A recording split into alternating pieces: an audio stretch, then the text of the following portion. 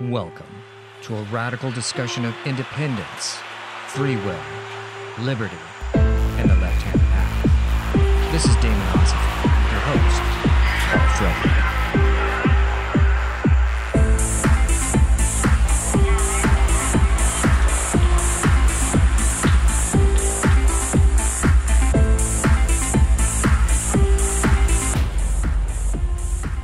Okay.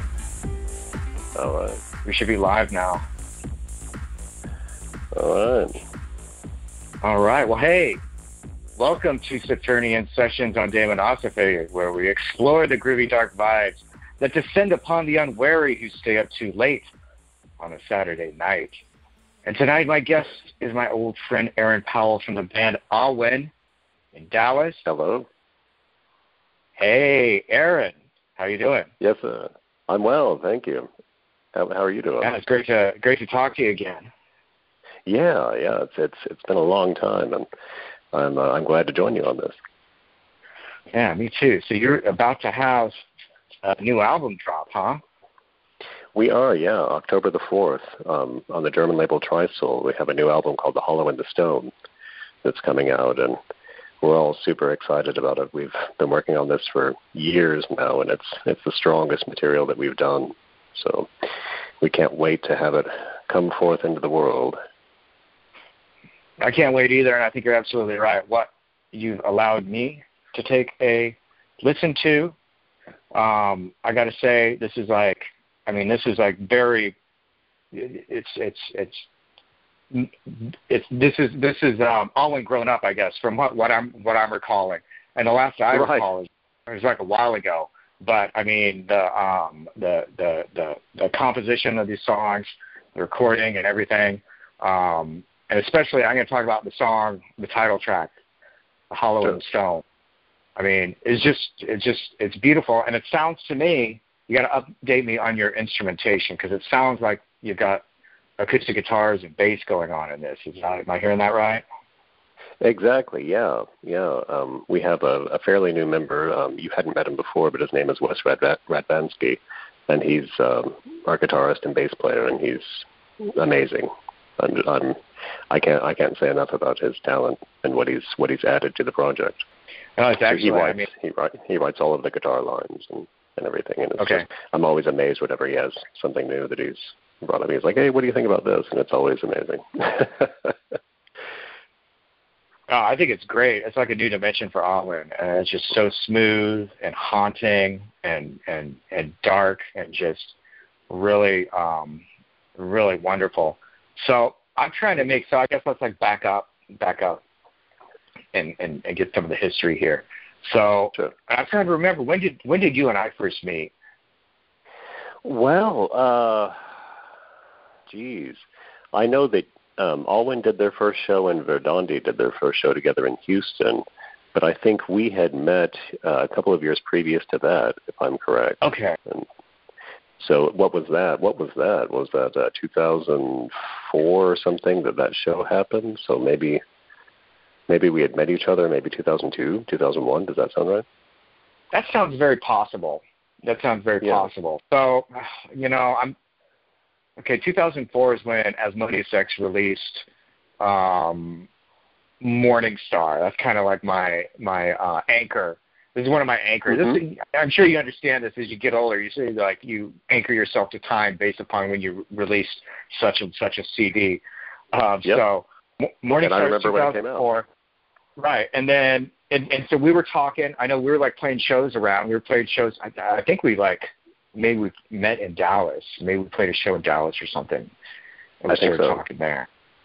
And then we did the show with Verdandi, which is the neo-folk project that I was doing with Alex Carlsdottir and you and Alwyn. And that was at a place in Houston called the Mausoleum, or maybe something else. It's one of those places there that just changes, every few years. It changes its name. Yeah.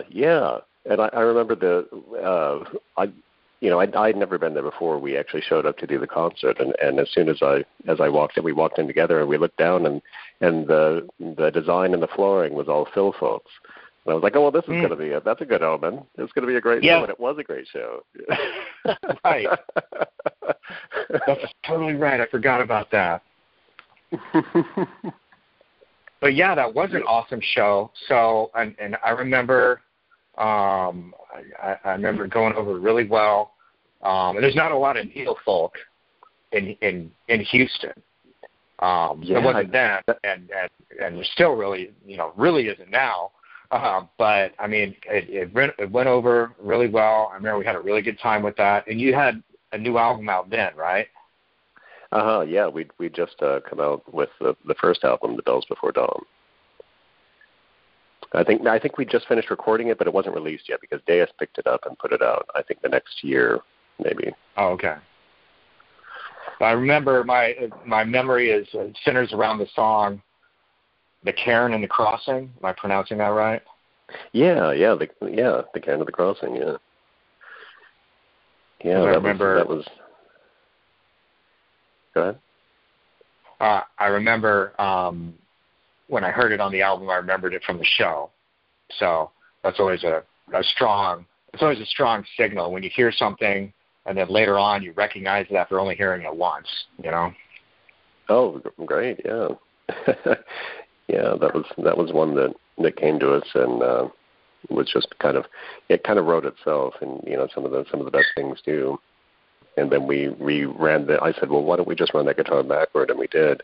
And that's how we got the sound for that particular song after we'd recorded it. Right. And then who else do you have in the band?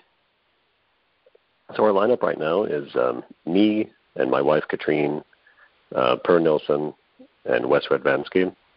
And sometimes we have a bagpipe player, which joins us for live shows, and that's Glenn Bailey. Oh, that's so radical.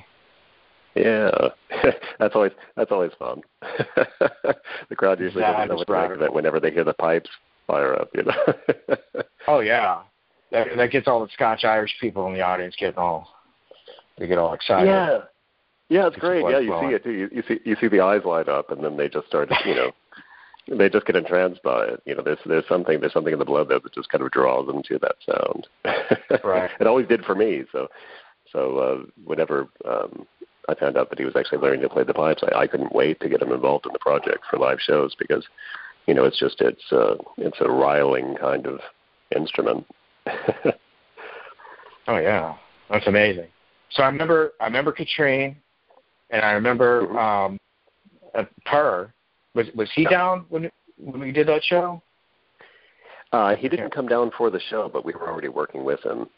Eric was in the band at the time, and he has the band Unicode Machine also, just to focus on that. So he hasn't been involved in the band for a while now. Oh, okay. So that happened. So we've established that was a while ago. So I mean, even the most liberal estimate, if I think it's a little bit later, it's still like beyond the 10 years ago mark. So what's been happening since then? Have you had other releases since then? Yeah. We had an album before this one called Grim King of the Ghosts, and it came out on the label Old Europa Cafe out of Italy. And that was kind of a theme album with the title track, and the concept of the Grim King ran throughout a number of the tracks. So we used that was kind of a transition point too from where you had heard us previously, where we started to work in more kind of delicate acoustic guitar work, and we have an old pump organ that I have in my house that we brought in on that album, and it's featured on several songs too. So we're kind of broadening our instrumentation from that album, and then it really works as a progression to this new album. I think you can hear how it's really matured, as you said. Yeah. And then you've done some touring too, right? And you go tour overseas. Yeah. We've played several shows over in Germany and Denmark and England and Italy. And this year we're going back, and we're going to play Germany and Belgium for the first time, and I'm excited to visit Belgium. Oh wow, it's awesome! What other bands? You've been playing with other bands out there too, right? Yeah, we've the first time that we went over, we played with at Nihil, which was the project of my friend B9 Invid after his band Luftwaffe split up. Yeah. I love Luftwaffe. Yeah. A great project, but he formed at Nihil, and we're good friends, and so we went over and played in Germany together, and we actually did two tours with at Nihil, and then most recently when we went the last time, it was Owen and Boyd Rice, and so we did a couple of shows over in Europe together. Wow, I bet that's intense.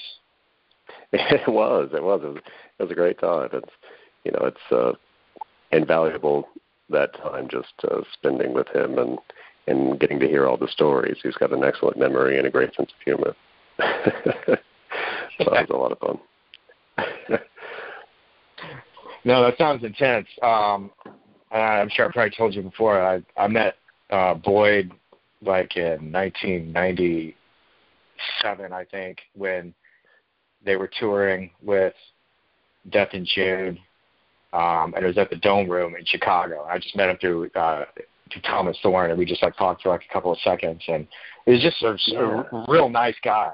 I mean, he was such a nice guy. Yeah. But we didn't really. Well, that was. Did you hear that? that was, yeah. What was going on there? It sounded like somebody had a big crunchy piece of plastic or something behind you. I don't know. That was your music, is what that was. Oh, all right. Well, that's perfect. Yeah, that's exactly how we intended it to sound.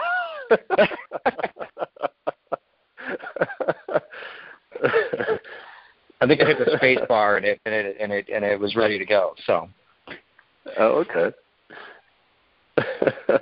I was going to say that tour, that '97 tour. I saw them too in Fort Worth, and it was just I was blown out of the water by that. And Strength Through Joy and Boyd and Death in June. It was just an amazing tour. Oh yeah, that was at the height of the to me. That's at the height of the Total War thing. That he had going on at the time. And it was just amazing. So, I mean, you obviously you've seen what he's doing now. Is it how does it compare to that? What's it like now? Well, if you see Boyd live, he's never going to play more than 30 minutes. And it's going to be now with his sets. He's got a mixture of the noise stuff that you come to expect, and also some spoken things too. From what I've heard, he's got a new album finished, and he said that it's his most minimal thing he's ever done, and I haven't heard it yet. But wow. I'm excited to hear it once I do. It's called Blast of Silence. Is it just like a silent album? Because I'm trying to imagine more minimal. How can it be more minimal than the non-stuff? I don't think it's going to be that literal. I don't think it's going to be a John Cale thing. But but if it is, that's genius. But no, he said it does sound different on every sound system that he's played it on. So there is some kind of audio there. I don't know if it's drones, tones. I don't know what's going on with it, but I'm looking forward to hearing it. Very interesting. Yeah. So what are the crowds been like in Europe? Oh, they're great. We played a festival called Runes and Men, and that was the most people that we'd ever played to before. And I don't know how many people were in that hall in Germany, but it seemed like 3,000 people or something. It was just, you look out and the whole thing is just like people all the way to the back, and they're all staring straight up. That was the biggest crowd that we played for. But all the European crowds, especially in Germany, they're all wonderful. It seems to be where the majority of our fan base is right now is over in Northern Europe. It seems. I wish more people in the States would kind of pick up the vibe of what we're doing. But I think it's kind of hard for any band in our genre really right now. Yeah. And maybe that's changing. Maybe it's changing. I don't know. One can hope.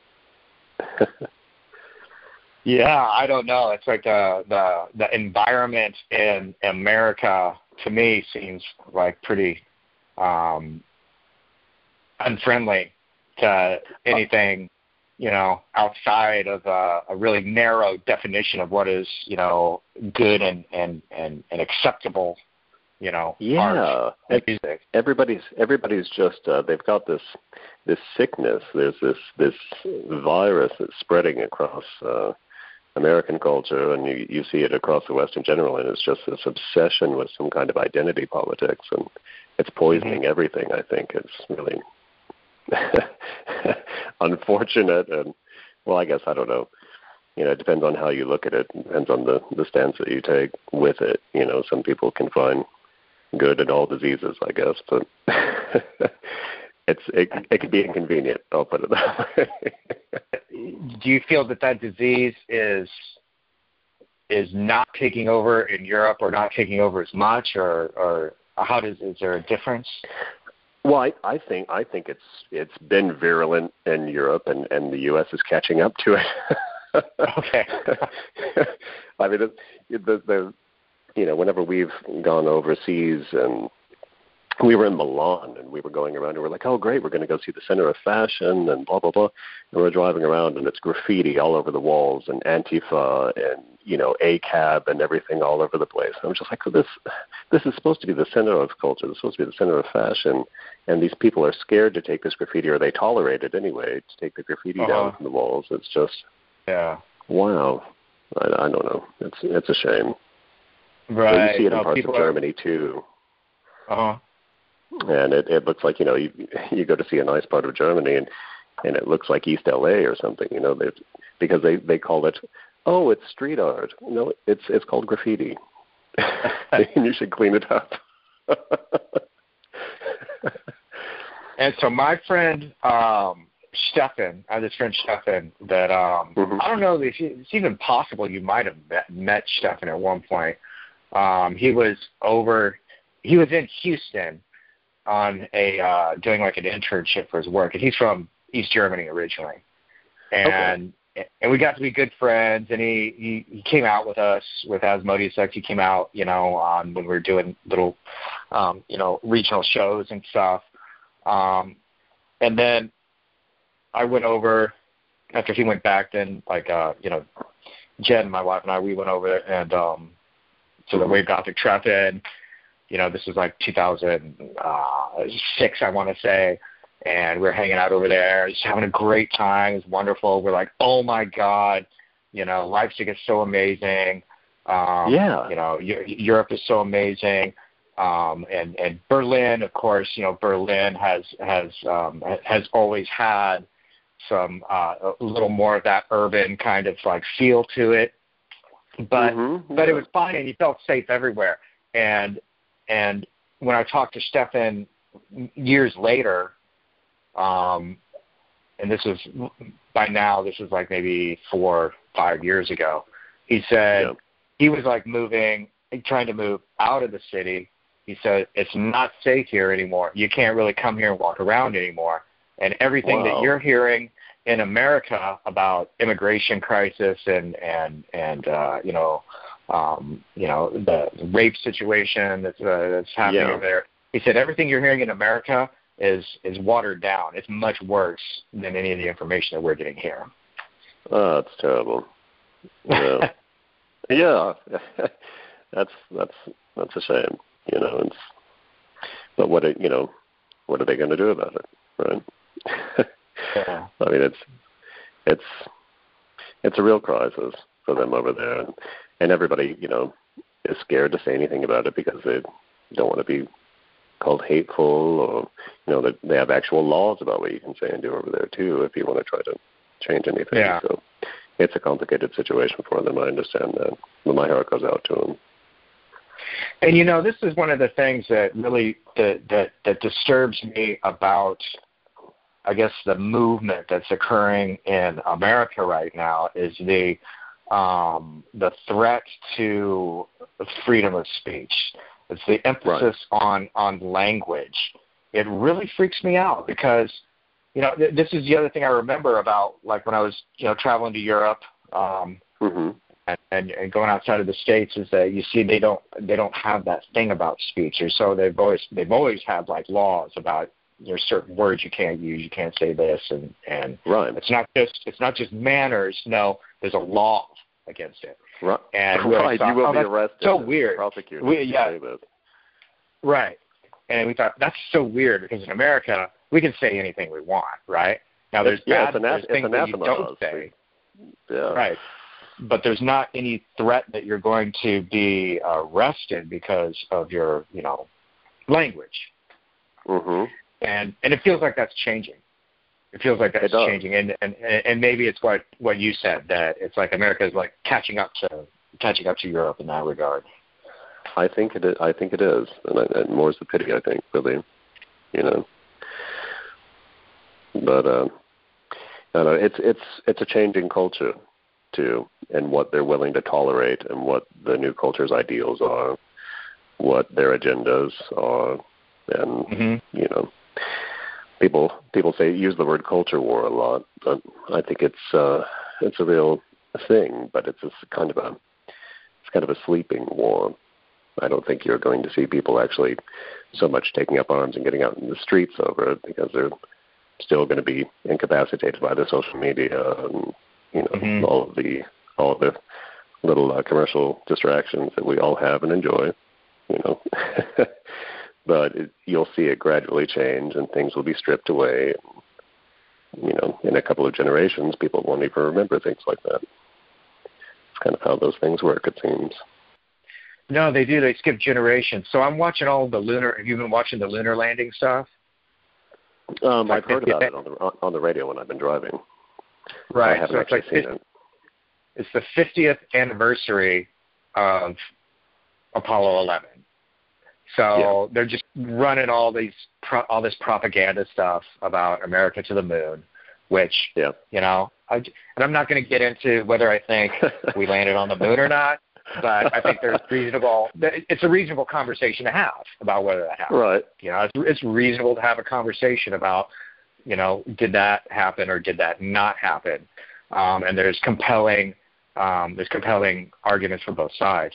However, I noticed that they set a new goal of getting to the moon by, what is it? It's like 2020 something. It's somewhere in the future. 2024, I think. I heard it yesterday. 2024, they were saying. Yeah. With the end goal of getting to Mars, getting a man on Mars, I think. Yeah, exactly. And it's like, well, you realize what's happened here is that it's been put off so long that the whole generation of people that could have possibly been there for it are all going to be dead by then, right? Right. And it's like only young people who've really grown up on the myth of it, not the myth, but the propaganda, the imagery of it, which may or may not be accurate, And certainly there's no imagery that you and I ever have in our lives seen that was not doctored already.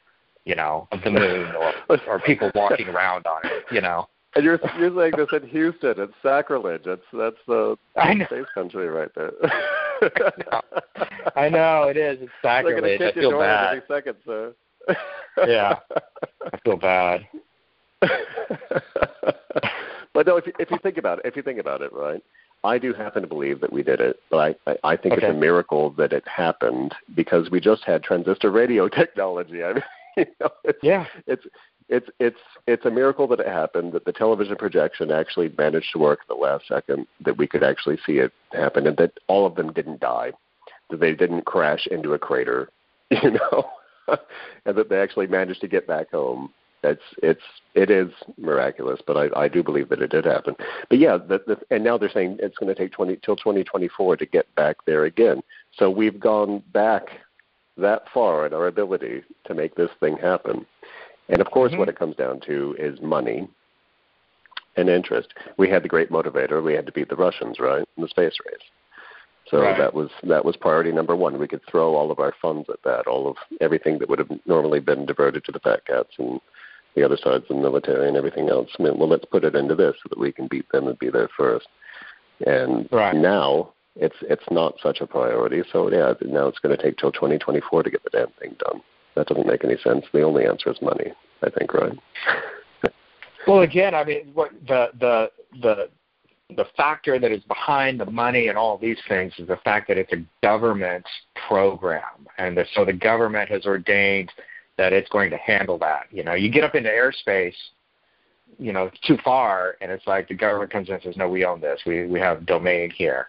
And, and then this, Elon Musk comes along, free market entrepreneur and everything, pushing things, pushing up the game, saying, well, I'm just going to do it. Well, eventually, though, what happens is he gets co-opted. He's been co-opted now. He's been incorporated into the whole scene. But now they're like, well, we'll use his energy and his resources and everything to get it going again. But I think before that, I think NASA was mainly they were spending most of their time just trying to make better fake videos. Of people, with their hair sprayed up on the International Space Station, to look like they're in zero gravity and silly things like that. But. I was just thinking about this. I'm sure other people have written about this. But I was just wondering how many people have explored this concept. Kind of the esoteric and the occult aspects of penetrating our atmosphere, going in and actually touching down and having a man on the moon. You can kind of go into that. That's kind of an interesting concept to me. I was just mulling over that. Oh, yeah. I mean, there's all sorts of occult implications of it. So a lot of esoteric systems look at the moon as being actually kind of a step down from Earth, like in the in the system of organic life, because the moon is in Earth's orbit, right? So the moon is owned by the Earth. It's like beyond. It's like slave to our orbit. Yeah. Exactly. The moon is a slave to the Earth. Earth is a slave to the sun.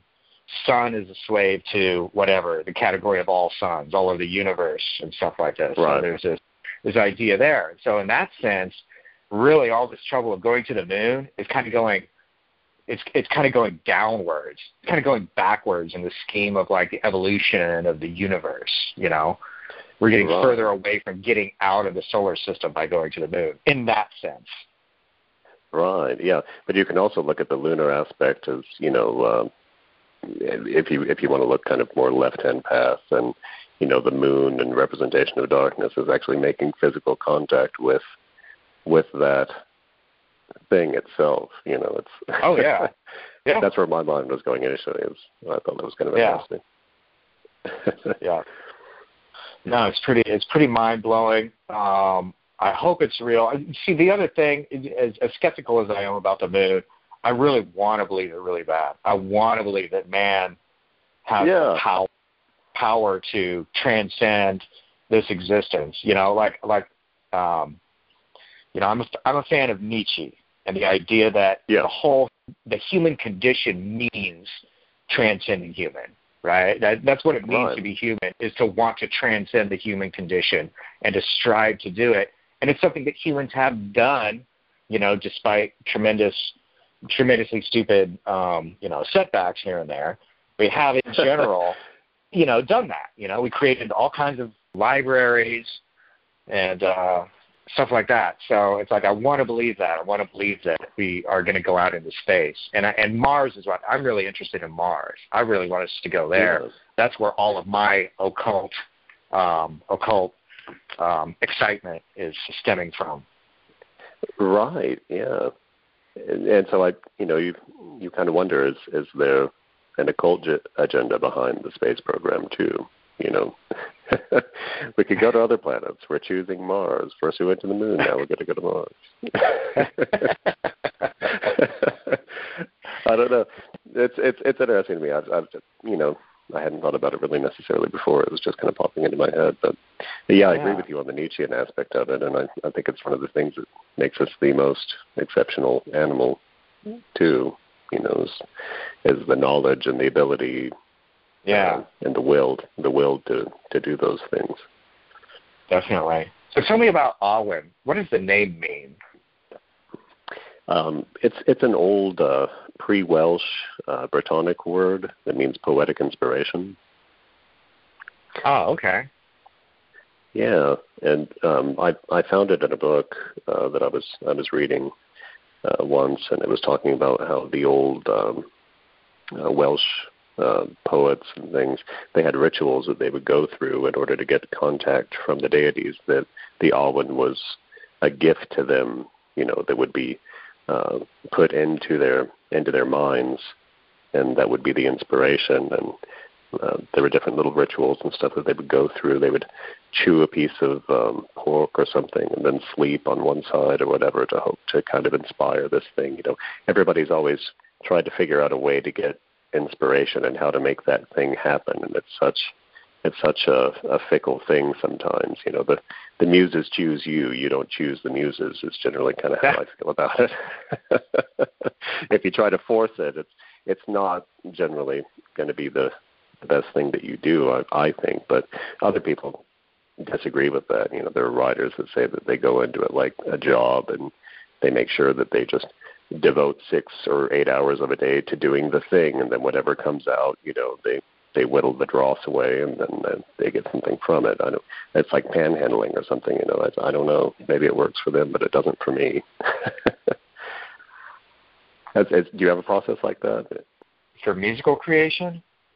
Yeah, or just creativity in general. Can you force it to happen? Can you go in and do it, or will you just be doing something mundane like washing your hair in the shower or something, and then wham, it comes into your head and you've got to write it down. You got to do it or whatever. It's a combination of both. It's both of them. So sometimes I'll sit down, I'll just bang out 3 different song ideas. Or I'll start like a couple of books or something, or a couple of writing pieces or something, and just bang out the basic pieces of it. And then I never I never sit and complete anything end to end, in a reasonable amount of time. I always walk away from it and leave it in some kind of state of incompletion. And then I'll get ideas. I get the best ideas at the weirdest times, like while I'm at work, or like you said, while I'm in the shower, someplace where I can't write it down, or I can't actually work on it right now. I get the best idea in the world. I'm like, you gotta remember this, gotta remember this. And then, whatever. 48 hours later, you're sitting in front of the computer or whatever again. You're like, what was that idea? I cannot fucking remember it. That's why these damn phones are so amazing for me, because I can make a note in it, or I can use a voice recording thing and get a sketch or something. I do use that, because I would have that before, in years past, where it would just be gone. And then, the further you try to grasp for it, the further it goes away from you teasingly, Yeah. Until it's not anything like it was, your original inspiration. So how did you originally get into doing music? When did you first start it? When did you realize this is the thing you were supposed to do? Yeah. Well, I bought a reel-to-reel tape player, and that was probably 1996 or 97, and I started doing experimentations with it. I would take classical music and I would slow it down, and then I would record overdubs onto it, and then do pitches and slowing down and physically manipulate the tape a little bit. And so I started experimenting with that. And then I got a 4-track tape recorder, which I learned I could do even more with. And a lot of the early Alwyn songs, several of the early Alwyn songs anyway, actually started from that experimentation with some friends of mine.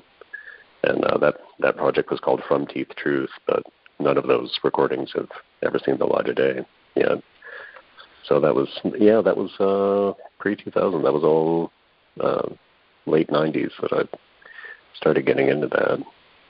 So you basically started out with the loops and samples and tape like angle of it. That's interesting. Yeah, and I was really interested in hearing sounds that I couldn't easily identify. Something that sounded new, that sounded different, and sounded disturbing. And so my initial experiments were trying to do things like that would make the listener go, I can't place what that is. What is that? And it makes me feel uncomfortable. I've gotten ever more conventional since, apparently, because now we've got untreated guitars. And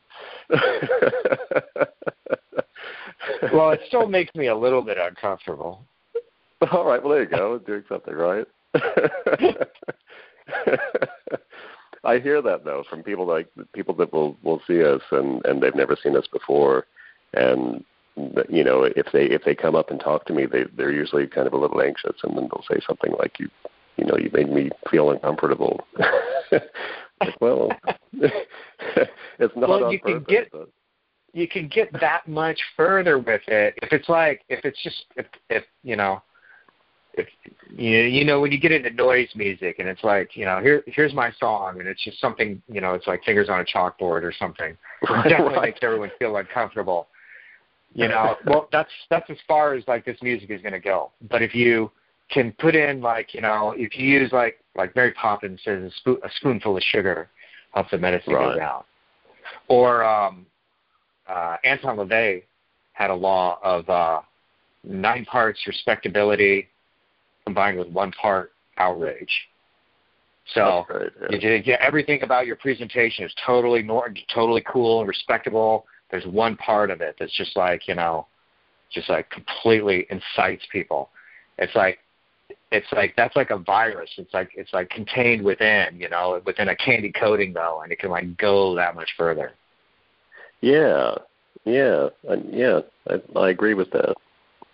Because I don't think I'm an outrageous looking person, but when we get up there, whenever we record or whenever we get up to do a live show, I'm definitely channeling something that comes through, and people can pick up on that, and you feel like, well, he looks like a normal nice guy, but then this thing came through, and the hackles went up on my skin. Yeah. No, you are a nice looking man. I can confirm that. For all this is just an audio interview, so people don't get to see you. You know who I thought you looked like? Who's that? I thought that you looked like Mark Hollis from Talk Talk. Oh, wow. You know who I'm talking about? Yeah, I know Talk Talk. I'm trying to remember what the guy looks like. Okay. Well, hey, I'll take it. I hope you mean that well. Oh, no, it's like one of my favorites. No, when I was like, let me tell you, 1980, when was that? 84, 85 or something. Talk Talk's first album. Their first album. Not when they got on MTV and they're doing It's My Life and stuff, but their first album, it's really dark. It's called... fantastic. Yeah. It's called The Party's Over, and it's like their setup was like a drum machine with a guy playing trigger pads, and then a guy playing bass, like a fretless bass is really good, and then just a keyboard player, and that's it. And then Mark Hollis like singing, and it's really cold sounding, really cold, kind of like dark, 80s kind of, new wave. I love that stuff. That's what I mostly listen to is kind of new romantic and new wave and the early experimental kind of proto-industrial stuff. Right. Cool. Like what? So what kind of things when you were starting to do your tape experiments? What sorts of music were you inspired by? What were you listening to? Oh, I had a girlfriend because I grew up in San Antonio, and I moved away from there in the early 90s. But I had a girlfriend who had an older friend who lived in Florida, and her name was Chantel, and she would make her all of these mixtapes, these fantastic mixtapes. And it had things on there like Coil and Throbbing Gristle and Current 93 and Death in June and Nick Cave and Swans and all of these bands that I was borrowing my girlfriend's tapes and not returning them. And and learning about all this stuff and just like playing it over and over again, like wow, because I never heard music that had done exactly what I wanted since I was a kid to hear, which was where you could do essentially like a poetry recitation and strange, stark, abstract sounds together and have it be an acceptable record that people would put out and people would listen to. And, just the atmosphere, the dark atmosphere that was coming out of the sounds of those mixtapes made the impression on me. So that was really the inspiration. And the funny thing is, I never thought I'd get to meet Chantal, but when we played a show, we opened for Death in June in Austin, and she showed up. She came from Florida, and whoa. We got to actually meet at the show, and that was fantastic. Wow. And I told her, I said, you're the reason for me even doing any of this, so thank you so much. Wow. It's an honor to meet you. It's a great story. Needle folk, bringing people together. Yeah, and we're still in contact today through Facebook and stuff. So really awesome. Nice. So you're into that kind of stuff. So then, what was your gateway into the neo folk realm? When did you decide that you wanted to do that? Oh, I would have to say when I bought the vinyl record of 93 Dead Sun Wheels. That was a game changer for me. I heard this and I was like, that is it. That's it. Uh-huh. That's the sound. You have all of the elements there together. You have the that magnificent sounding guitar. You have the loops going on. You have that kind of delivery, that vocal delivery going on. It's just all of it together was just encapsulated a sound that really spoke to my soul. Yeah. I can identify with that. So the first Death in June I heard was Heaven Street, definitely Heaven Street, that song. Yep. Maybe other songs around it, but that song specifically I heard. And at the time, in my mind, it was like I associated this as being like Joy Division, like the next step from it, because I was into Joy Division. I was into Joy Division, not at the time they came out. It's like, it was all over by the time I discovered any of this stuff. But I loved Joy Division. And then there's something called New Order. And it's like, well, the first album is kind of good, but then the rest of it sucks, It's like not what it's like some kind of like dance. It's like teenage makeout music or something, right? Right. So, yeah. That was I'm probably being too rough on it. Actually, okay, I like the New Order now. But when I was a young, angstful kid on the verge of either, suicide or maybe a school shooting, Joy Division like appealed to me, and then Death in June was was like the next stage in that, right? It had the darkness, it had the real basic bass and guitar, and the vocals were the same, and plus they added some weird sounds of sampling. That's kind of how I associated it at the time. Yeah. And to be honest, they're probably now the only thing that is even close to that feel that still exists, really. Yeah. Heaven Street's so great too, because just like you say, it's got that kind of post-punky, Joy Division-y feel to it, but then it's got this weird kind of sonar bleep that's monotonously just keeps going, and somehow that just makes it even darker. Yeah. You're like you feel like you're in a U-boat or you're in a bunker or something. It just feels oppressive even. It's genius. Yeah. And so what about Throbbing Gristle and that whole side of things? Did you ever have any exposure to that? Oh, absolutely, yeah. Genesis P-Orridge has been an inspiration for me, especially with Throbbing Gristle work. It's Hamburger Lady. Come on. Oh yeah. That's another one of the tracks that I first heard, and I was like, wow, I've never heard anything that has these kinds of sounds that I can't identify, and this disturbing kind of sickly feeling to it, and you can barely make out what he's talking about, but it's not good. Yeah. There's something good.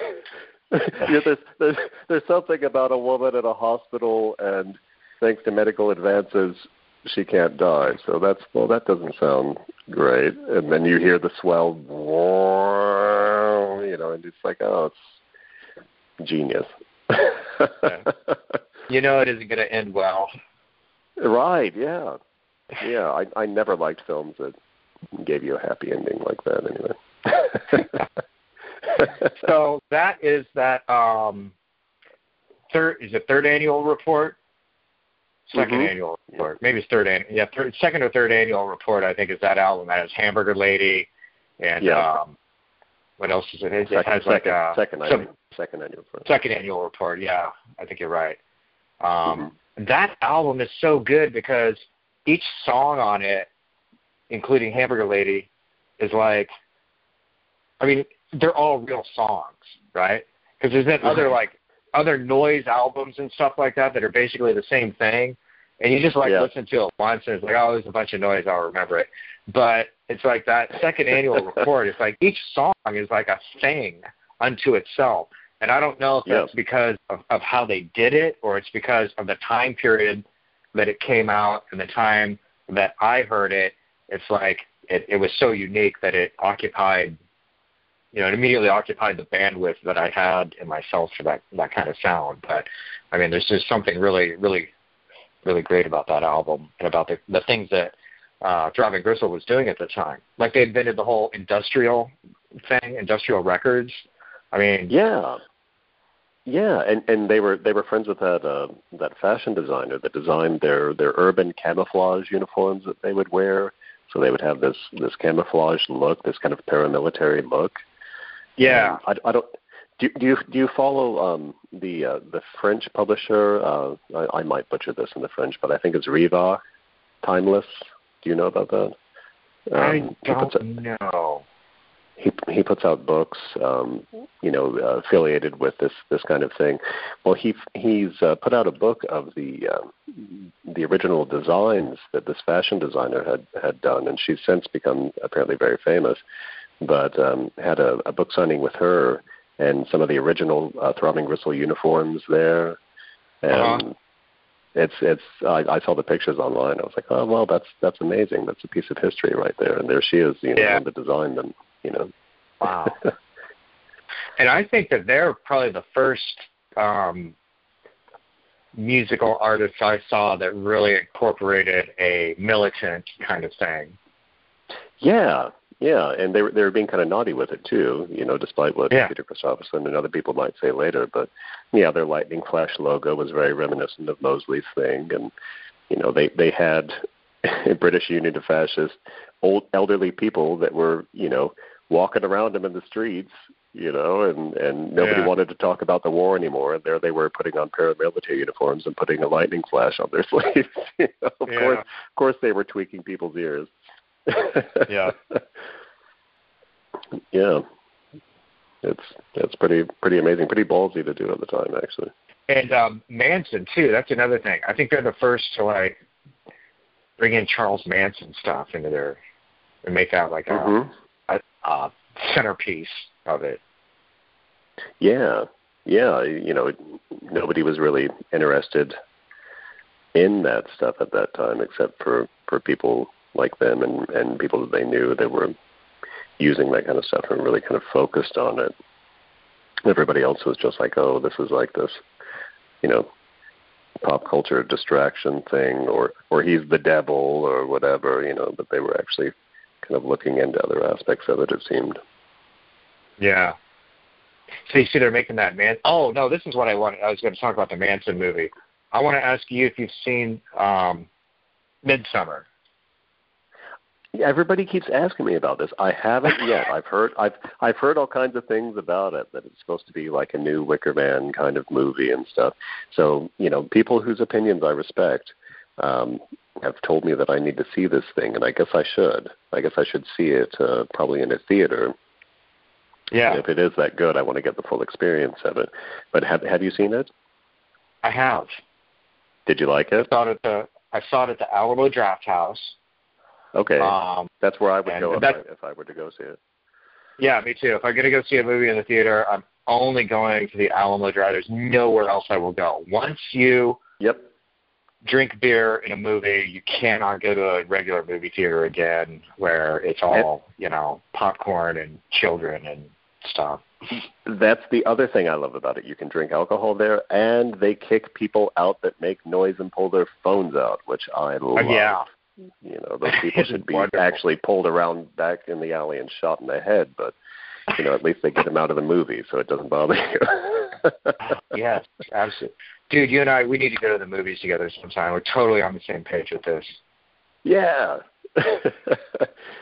So we go to we only go to it's La Centera, which is like on the other side of Katy. There used to be an Alamo Drafthouse in Katy, which, we live in the middle of Houston, so that's actually like a 30-minute drive. But then that closed down, and they opened a bigger one just north of it, and that's the one we go to. So we still drive.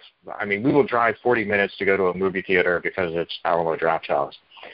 Right. But, yeah, we saw that movie, and it's an interesting film. It's really interesting. It's the guy who made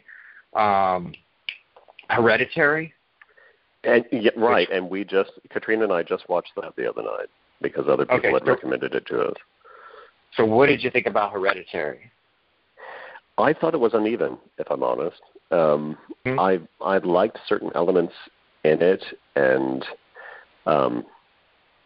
well, I guess for people that haven't seen it, I don't want to give anything away, but the it's been out there for a while. I've talked about it on the show before too. So anyone listening to the show, it's like you missed your chance. It's like you're gonna spoil. Okay, then I'm a horror movie fan, and I was really impressed by the severed head with the ends.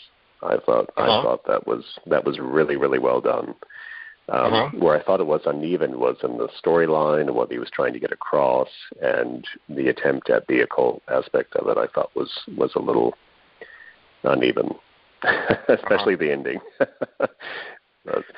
Yeah. So here's what I thought. The first time we were going through, it's like the whole thing is unveiled. Really, the whole movie is about, it's a goetic demon at the end, right? That's what it's all leading up to. And I figured that out about halfway through, and I was like, okay, well, there's going to be a reveal or something here that this is leading up to. Right, there's going to be a reveal, and I was starting to see the stuff, and I was starting, is that like so that looks like maybe that's a goetic image or something. And so then that's what it is.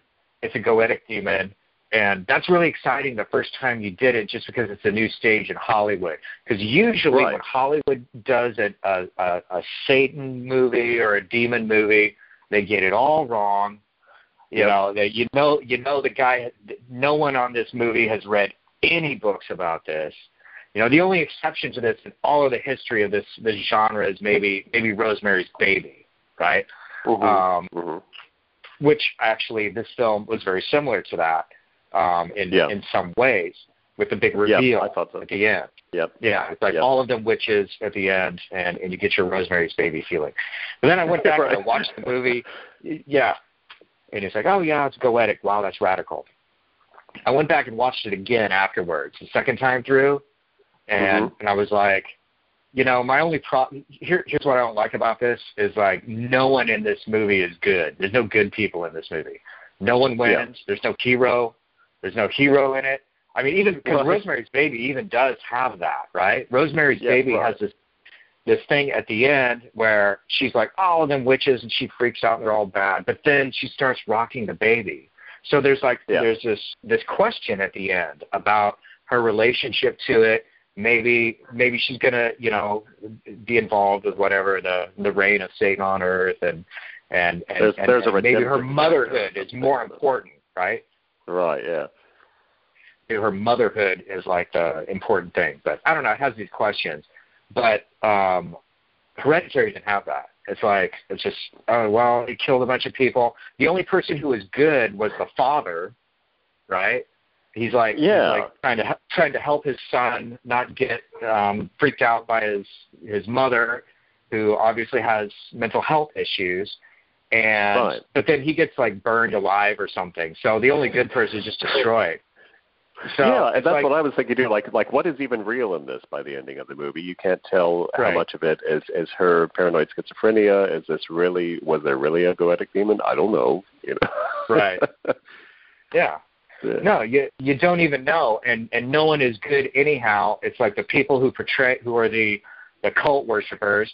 Well, they're just a bunch of like mindless hippies, who are just like, they're in love with some deity. They're just thronging around this deity like Christians would. And and the guy who's supposedly Paimon now, I mean, well, what's he going to do? Just go around and kill people? What's his purpose? Right, yeah. So. He looks like a little skinny weird puppet thing in there up in the treehouse or whatever's going on. Yeah.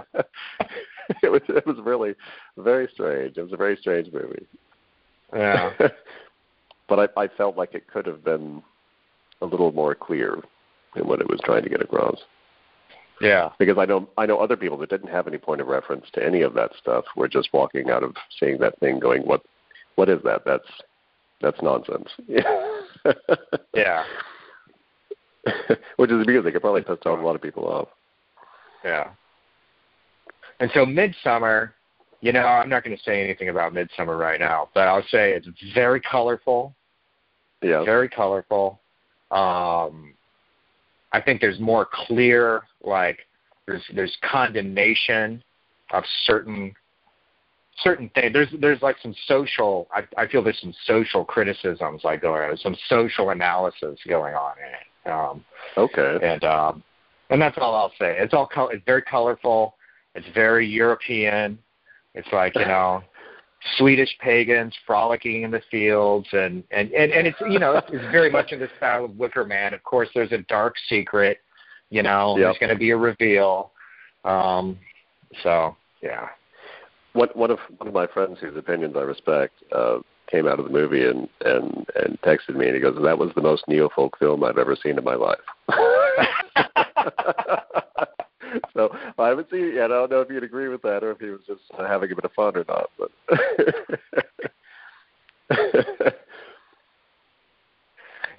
I would say that. I would stop short of saying that because it's daylight the whole time.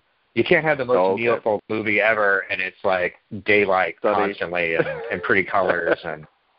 So. All right. Well, I'm gonna have to check it out. Maybe next weekend if it's still at an Alamo over here. Yeah, check it out. Let me know what you think about it. I will. Yeah. So what else is going on with Owen? You got shows coming up? Yep. In October, we're going to be in Europe at the time of the release of the record for the first show that we play in Germany, and then we're only doing 2 shows this year. Over in Europe, so we're going to play in Germany, and then we're going to play in Belgium after. So just the 2 dates this time, and we're only going over there because of the record. So hopefully people come and check it out. The first show we're playing actually with the band Changes. They were kind of a proto-neo-folk band. Robert Taylor. Okay. And Nicholas Teslick. So it's an honor to play with those guys. And then the second show, we're going to be playing with a band called Rome. Okay. From Luxembourg. And Jerome from Rome has become a pretty good friend of mine, and he's actually on our new album. And Katrina and I were on his last album that's just come out.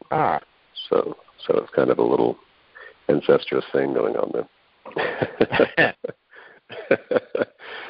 So we're going to talk about maybe joining each other on stage for a couple of songs here. Oh, it's very cool. Yeah. So what about the States? You going to do any shows in Texas so we can check you out? Yeah, we plan on it. I'm talking to a couple of promoters right now about trying to get something set up before and then after these European shows, but we don't have anything nailed down yet. But as soon as I do, we'll get it all up online and advertised. Awesome. I'd like to do a show with you again. I would like that also. Great. I think that would be groovy. And I was telling you, like I've been jamming with Asmodeus X again, and we've gotten a little bit more acoustic, neo-folky, kind of Western-ish, and so I think it'd be awesome if we did a show again. That'd be a wonderful thing. I'd love it. Fantastic. Let's make it happen. Definitely. We'll go to you, or you could come to us, or both. Either way. We'll make it happen. Yeah. Well, cool. So, are we gonna get to listen to a song? Are we gonna get to play a song on this show? Sure. Which one were you thinking? Did you have one chosen? I like the Hollow in the Stone, the title track for it. Okay, great. And maybe because that song's really killer. I think it's really tight. I listen to. I like Perversity of Joy also. I like the Bridge of the Dark is good. I like the Sickle and the Setting Sun. Honestly, there's just like a lot of really good songs on here. It's a really good album, man. I mean, Thank you. Yeah, Thank you. I'm really impressed. You guys did really good with this. And so this is going to be a record, right? You're going to have a record release? Mm-hmm. Yeah, it's going to be a clear vinyl. And the way that this German company does it, they put the vinyl version out with a CD and a slipcase version with the vinyl. So it's like you get a CD version with the 12-inch record version. Okay. Yeah. All right. And well, it's also going to be on iTunes and wherever anybody gets their music now. It should be on all formats, digital as well. Excellent. Well, we're going to check out the Hollow in the Stone here. And Aaron, do you have any final words for everyone out there? Well, I would say follow your instincts. Yeah. That sounds good. Never led me wrong. All right. Well, awesome. Thanks for coming and chatting with us this evening, man, and keep doing the wonderful work that you're doing out there. Thank you very much. Thank you for having me. It's been an honor to talk with you and a pleasure to meet up with you again. Excellent. All right. We'll talk again soon, brother.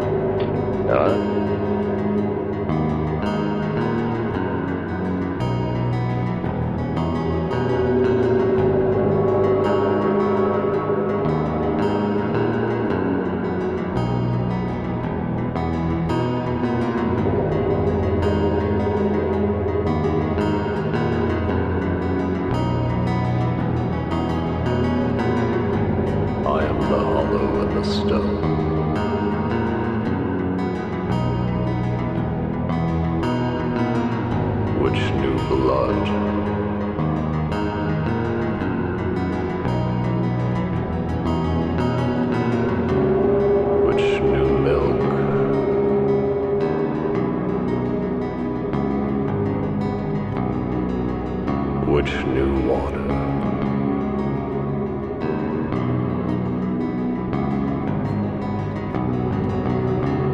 All eyes that ever saw me so slaked are now long since dried to dust. Yet I remain.